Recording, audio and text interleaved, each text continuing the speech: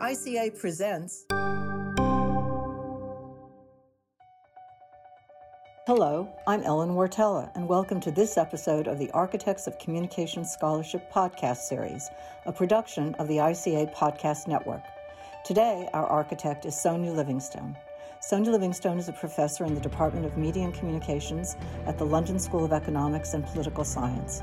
She's published 20 books on media audiences, especially children and young people's risks and opportunities, media literacy, and rights in the digital environment. She has advised various government agencies in Europe and across the world.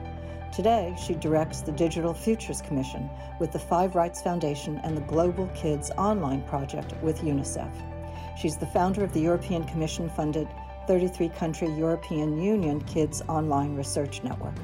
Sonia is a fellow of the International Communication Association and was its president from 2007 to 2008.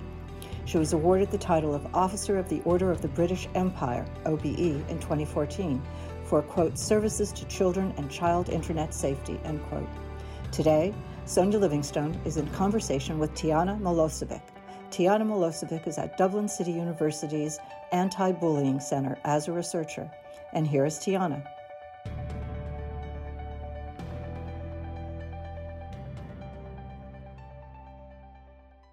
Hello, Sonia. I'm super excited to talk to you about your work and your journey. We can start off if you can tell me a little bit about your personal history. So where did you go to? Primary, secondary schools, university? Was there something in your childhood that led you to become a professor and researching this area specifically? Hi, Tijana. I think there was.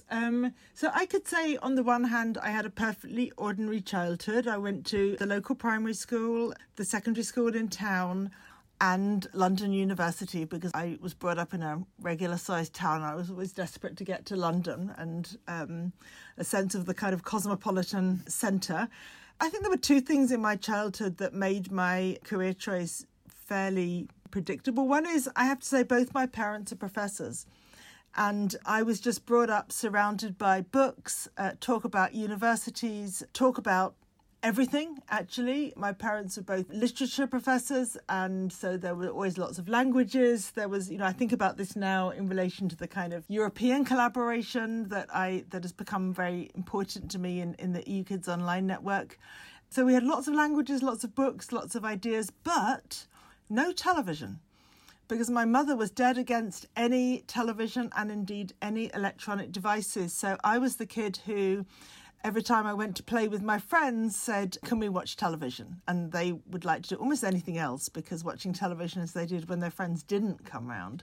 So, yeah, I had this kind of slightly contrary childhood, which did lead me to a fascination with the media. And maybe that is why things turned out as they did. Yeah, I didn't actually know that there was such a ban on TV in your household. I wonder, how did you come into the field? So you are a social psychologist, and yet you became a trailblazer in the field of communication research. So can you tell me a little bit more about that? Right. I think when everyone looks back on their life history, some things can be explained retrospectively and some things are just a bit random. So I got fascinated by psychology. That's what I did for my undergrad in London at UCL. I got a place to study for my PhD in Oxford in the Department of Experimental Psychology, which was as kind of hard-nosed psychology as you could be, but in the social psychology group, which felt itself to be very other, actually, in relation to all those people with kind of labs and white coats. We were the ones that gathered together and talked about people. And I just happened to get a grant that was linked to the communications regulator. They said, do anything you like, but please link it to the media. And there was I, the kid who'd grown up without any media, but lots of books. So I did have to scratch my head for a while and work out what a project could be. I was very conscious that a lot of the research in communication actually is from a social psychological perspective. So it is a kind of well-travelled journey to go from social psychology to communication. But actually at the time, our little group of social psychology was very philosophically orientated, kind of anthropologically orientated, and what was since called kind of on the sociological end of social psychology rather than the kind of individual psychology. And so that partly shaped my thinking. Something that was happening at the time was the kind of birth and boom of cultural studies in Britain, and that was creating what Stuart Hall then described as a new and exciting approach to audience research. And suddenly I felt this is somewhere I can get engaged. Things are happening. I'm in this kind of interesting group that is quite well positioned to kind of speak to that. And after all, my grant says anything to do with the media. So that's what I did. So who were your mentors as you came into the field? Well, partly my supervisor. My supervisor, Michael Argyle, was a very well-known social psychologist who made a point, as many scholars did then, of never having anything to do with the media or television. He was fantastically supportive of anything I wanted to do, but he also evinced deep scepticism. And every supervision, I would have to kind of prove that I had anything to offer at all. But then he was very well known. He would kind of open doors and introduce me to people and encourage me in a way that I think was completely, brilliant at the time and gave me a lot of confidence, actually, because a PhD student never has a lot of confidence. And especially later, I would say two key figures in our field of communication. One was Elihu Katz, who I met when I gave my very first conference paper, actually even before, and who was just a kind of fantastic interlocutor and support, and again, a bit of a kind of sceptical champion of me, which was brilliant. And the other person was Jay Blumler, who was my PhD examiner. That PhD examination was such a lovely conversation. I was steeled for, to be kind of torn apart, as I think everyone feels. He was just friendly but quizzical. He had a way of asking hard questions in a nice way that I think is very good as a mentor, because you don't want it too easy, but you do need a lot of encouragement. And both of them actually stayed mentors for my entire career, really, until sadly both of them died very recently. As you reflect back in time, what is a highlight you remember where communication had an impact?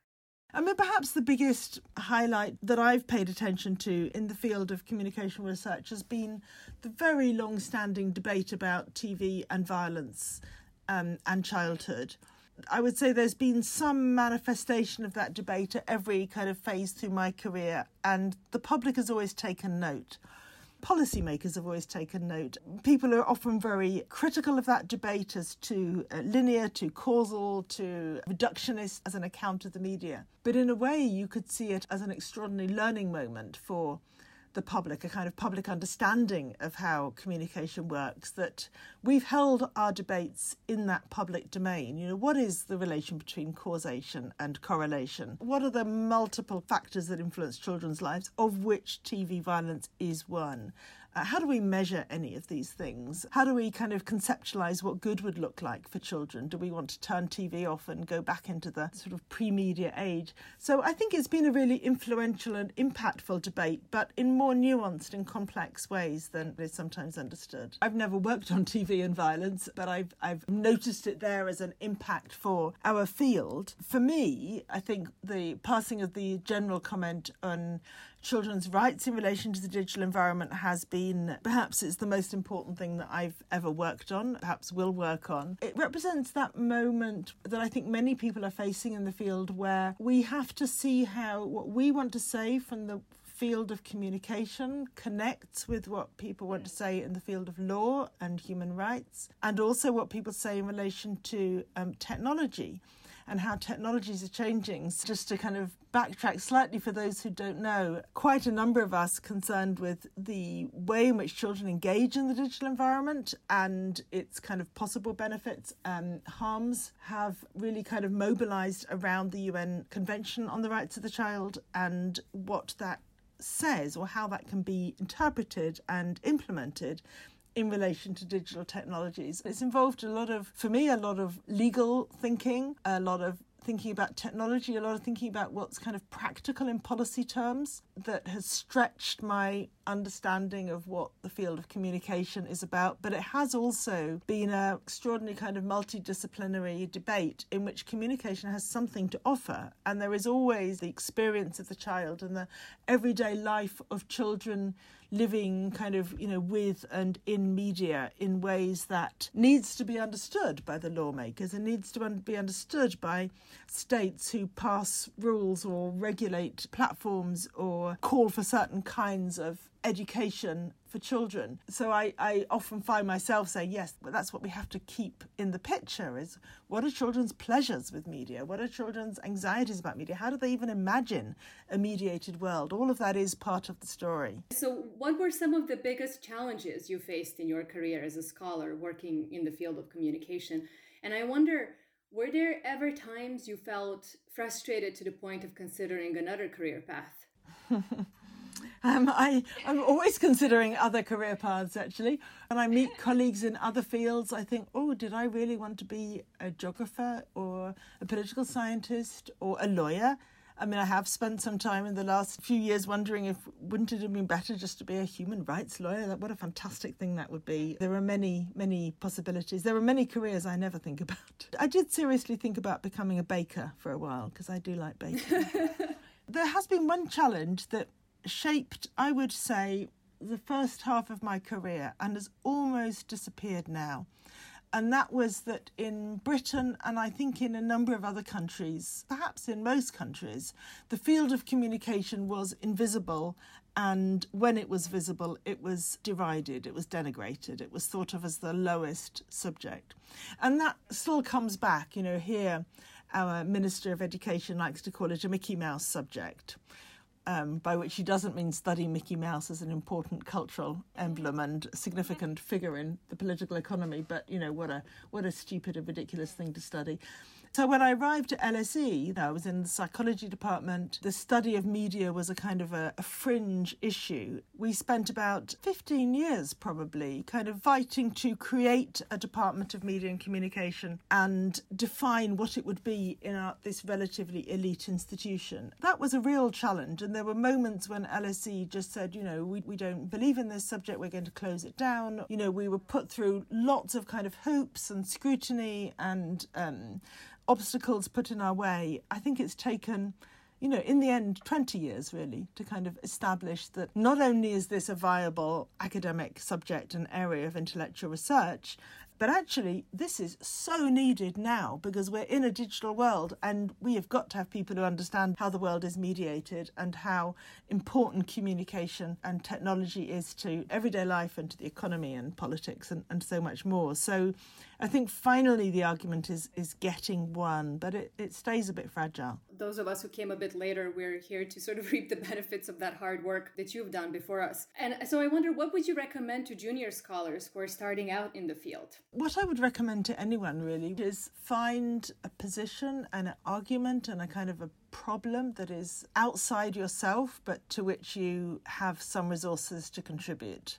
So there is a kind of assessment of, what can you offer? What kind of a scholar are you? Do you analyse concepts? Do you make an impact? Do you build initiatives? Turned out that one thing I do is build networks. And I kind of quite like creating collaborative enterprises that together can kind of address and sometimes, solve problems is a bit grand, but can certainly kind of work together to highlight and make visible and find new ways of thinking about problems. But our lone scholars like to work on a kind of an intellectually knotty problem. So I think it is finding whatever motivates you that somebody out there needs, that has a kind of place and a contribution and makes you, excited as you have your morning cup of tea or whatever it is. And think, I need to, I've got to go over and contribute, do something. I'm a very motivated person, as you know. So what do you enjoy most about your job? And what does your working day look like? Well, every day is different. And that's one of the joys of being an academic, I think. Every day is a bizarre mixture of kind of more or less under my control and kind of already completely lost control. Every day kind of begins with the coffee and the slightly anxious look at the email, in which there are the things I'm late with and the things I forgot I should have done, and the things that someone wants me to do that I don't know how to do, and the thing that I know I can do. So it always begins with a kind of moment of triage and trying to kind of prioritise. You know, a good day is a day that I do feel is under my control and that has several hours of thinking in it. And that thinking might be with other people. It might be a kind of a brainstorming meeting, and I do love setting up brainstorming meetings with a kind of small group of people who can kind of throw around a problem together. And it might be just me and 1,000 words to write. But too many days, I have to say, are taken up with meetings that other people want. Academic tasks that have merit and are needed and are part of keeping the whole thing afloat, but you know, they don't make my heart sing. Well, I've just come from a lecture right now. That was great. And watching the students' faces and listening, you know, thinking about their thoughts, that's fantastic too. But we've invented a lot of other stuff that does fill our academic lives in ways that are quite problematic. Speaking of sort of getting people together and brainstorming, in your area of research, what do you think are the big intellectual questions for communication scholars to address in the next decade? Let's stay within my area, because communication is such a huge field. You know, I'm so aware of all the different ways that people do this kind of work and the different kind of expertise and the different agendas that they have. I mean, the obvious answer, which is also true, is that we are moving from thinking about media as somehow kind of optional and extra to media being infrastructural and inevitable, and that's involving a kind of reconfiguration of lots of concepts that I won't say we thought we'd got them sorted, but they are transformed. So some of them are very kind of detailed, like how does datafication transform our understanding of the concept of privacy? It is really important, and a lot of interesting intellectual thought going into that. I guess I tend to think of the big questions that surround ordinary people as they face an increasingly digital world. So questions around trust, around privacy, around how we kind of build a sense of communality in a world that is surveilled and commodified and scrutinised. So I think a lot of our everyday concepts, in a way, have become hugely problematised. People are studying them from new vantage points now, which makes everything very multidisciplinary in ways that are challenging. Perhaps the key thing is around rights, human rights. And when I read human rights statements, they're written in everyday language, but that everyday language uses quite a kind of reserved vocabulary where privacy does have a particular meaning, or trust, or family, or culture, or expression, voice. You know, all of these are challenges to rethink those for the digital world in ways that respect what is so important about human rights. So I think you've already answered partly my next question, which is, what do you think are the big societal challenges and opportunities where communication scholarship can make a major contribution? This is the final question. Since this podcast series is titled The Architects of Communication Scholarship, what would you say you have built?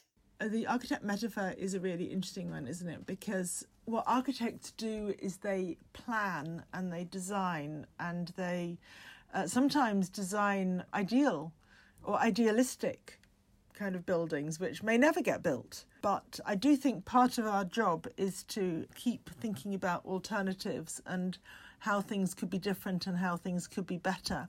And the work that I'm doing at the moment with the Digital Futures Commission, which I hope will be one of the things I've built, is to try to move our discourse from one that has become very dystopian and very pessimistic in lots of ways, not to one that is, you know, kind of naive or optimistic or too idealistic, but just to say, how can we use the resources we have and the imagination we have to think differently and to harness the possibilities that do exist. So what have I built? I think the EU Kids Online and the Global Kids Online networks are fantastically collaborative. They're made of many partners choosing to work together in ways that have been very productive. But I do think together we have built not only a kind of a cross-national evidence base for thinking about children's digital lives, but also an awareness of what that evidence base can offer and what resources it requires, but also how that evidence can be used in ways that have all kinds of I think largely beneficial consequences in ways that make sense in different places and different times. Yeah, so maybe an argument for the importance of evidence, and that evidence for me always must include the voice of the audience and particularly the voice of children. Again, with many others, I think we are trying to kind of make the hidden voices and the voices from under more visible and more heard. Absolutely. I think that's a very modest answer. I'm just going to say, Sonia, it has been a great pleasure for me and an honor really to have the opportunity to talk to you. Thank you so much for your time. Myself and the research community are tremendously grateful for your scholarship and all your work. So I wish you all the best in the time ahead. Thank you, Tiana.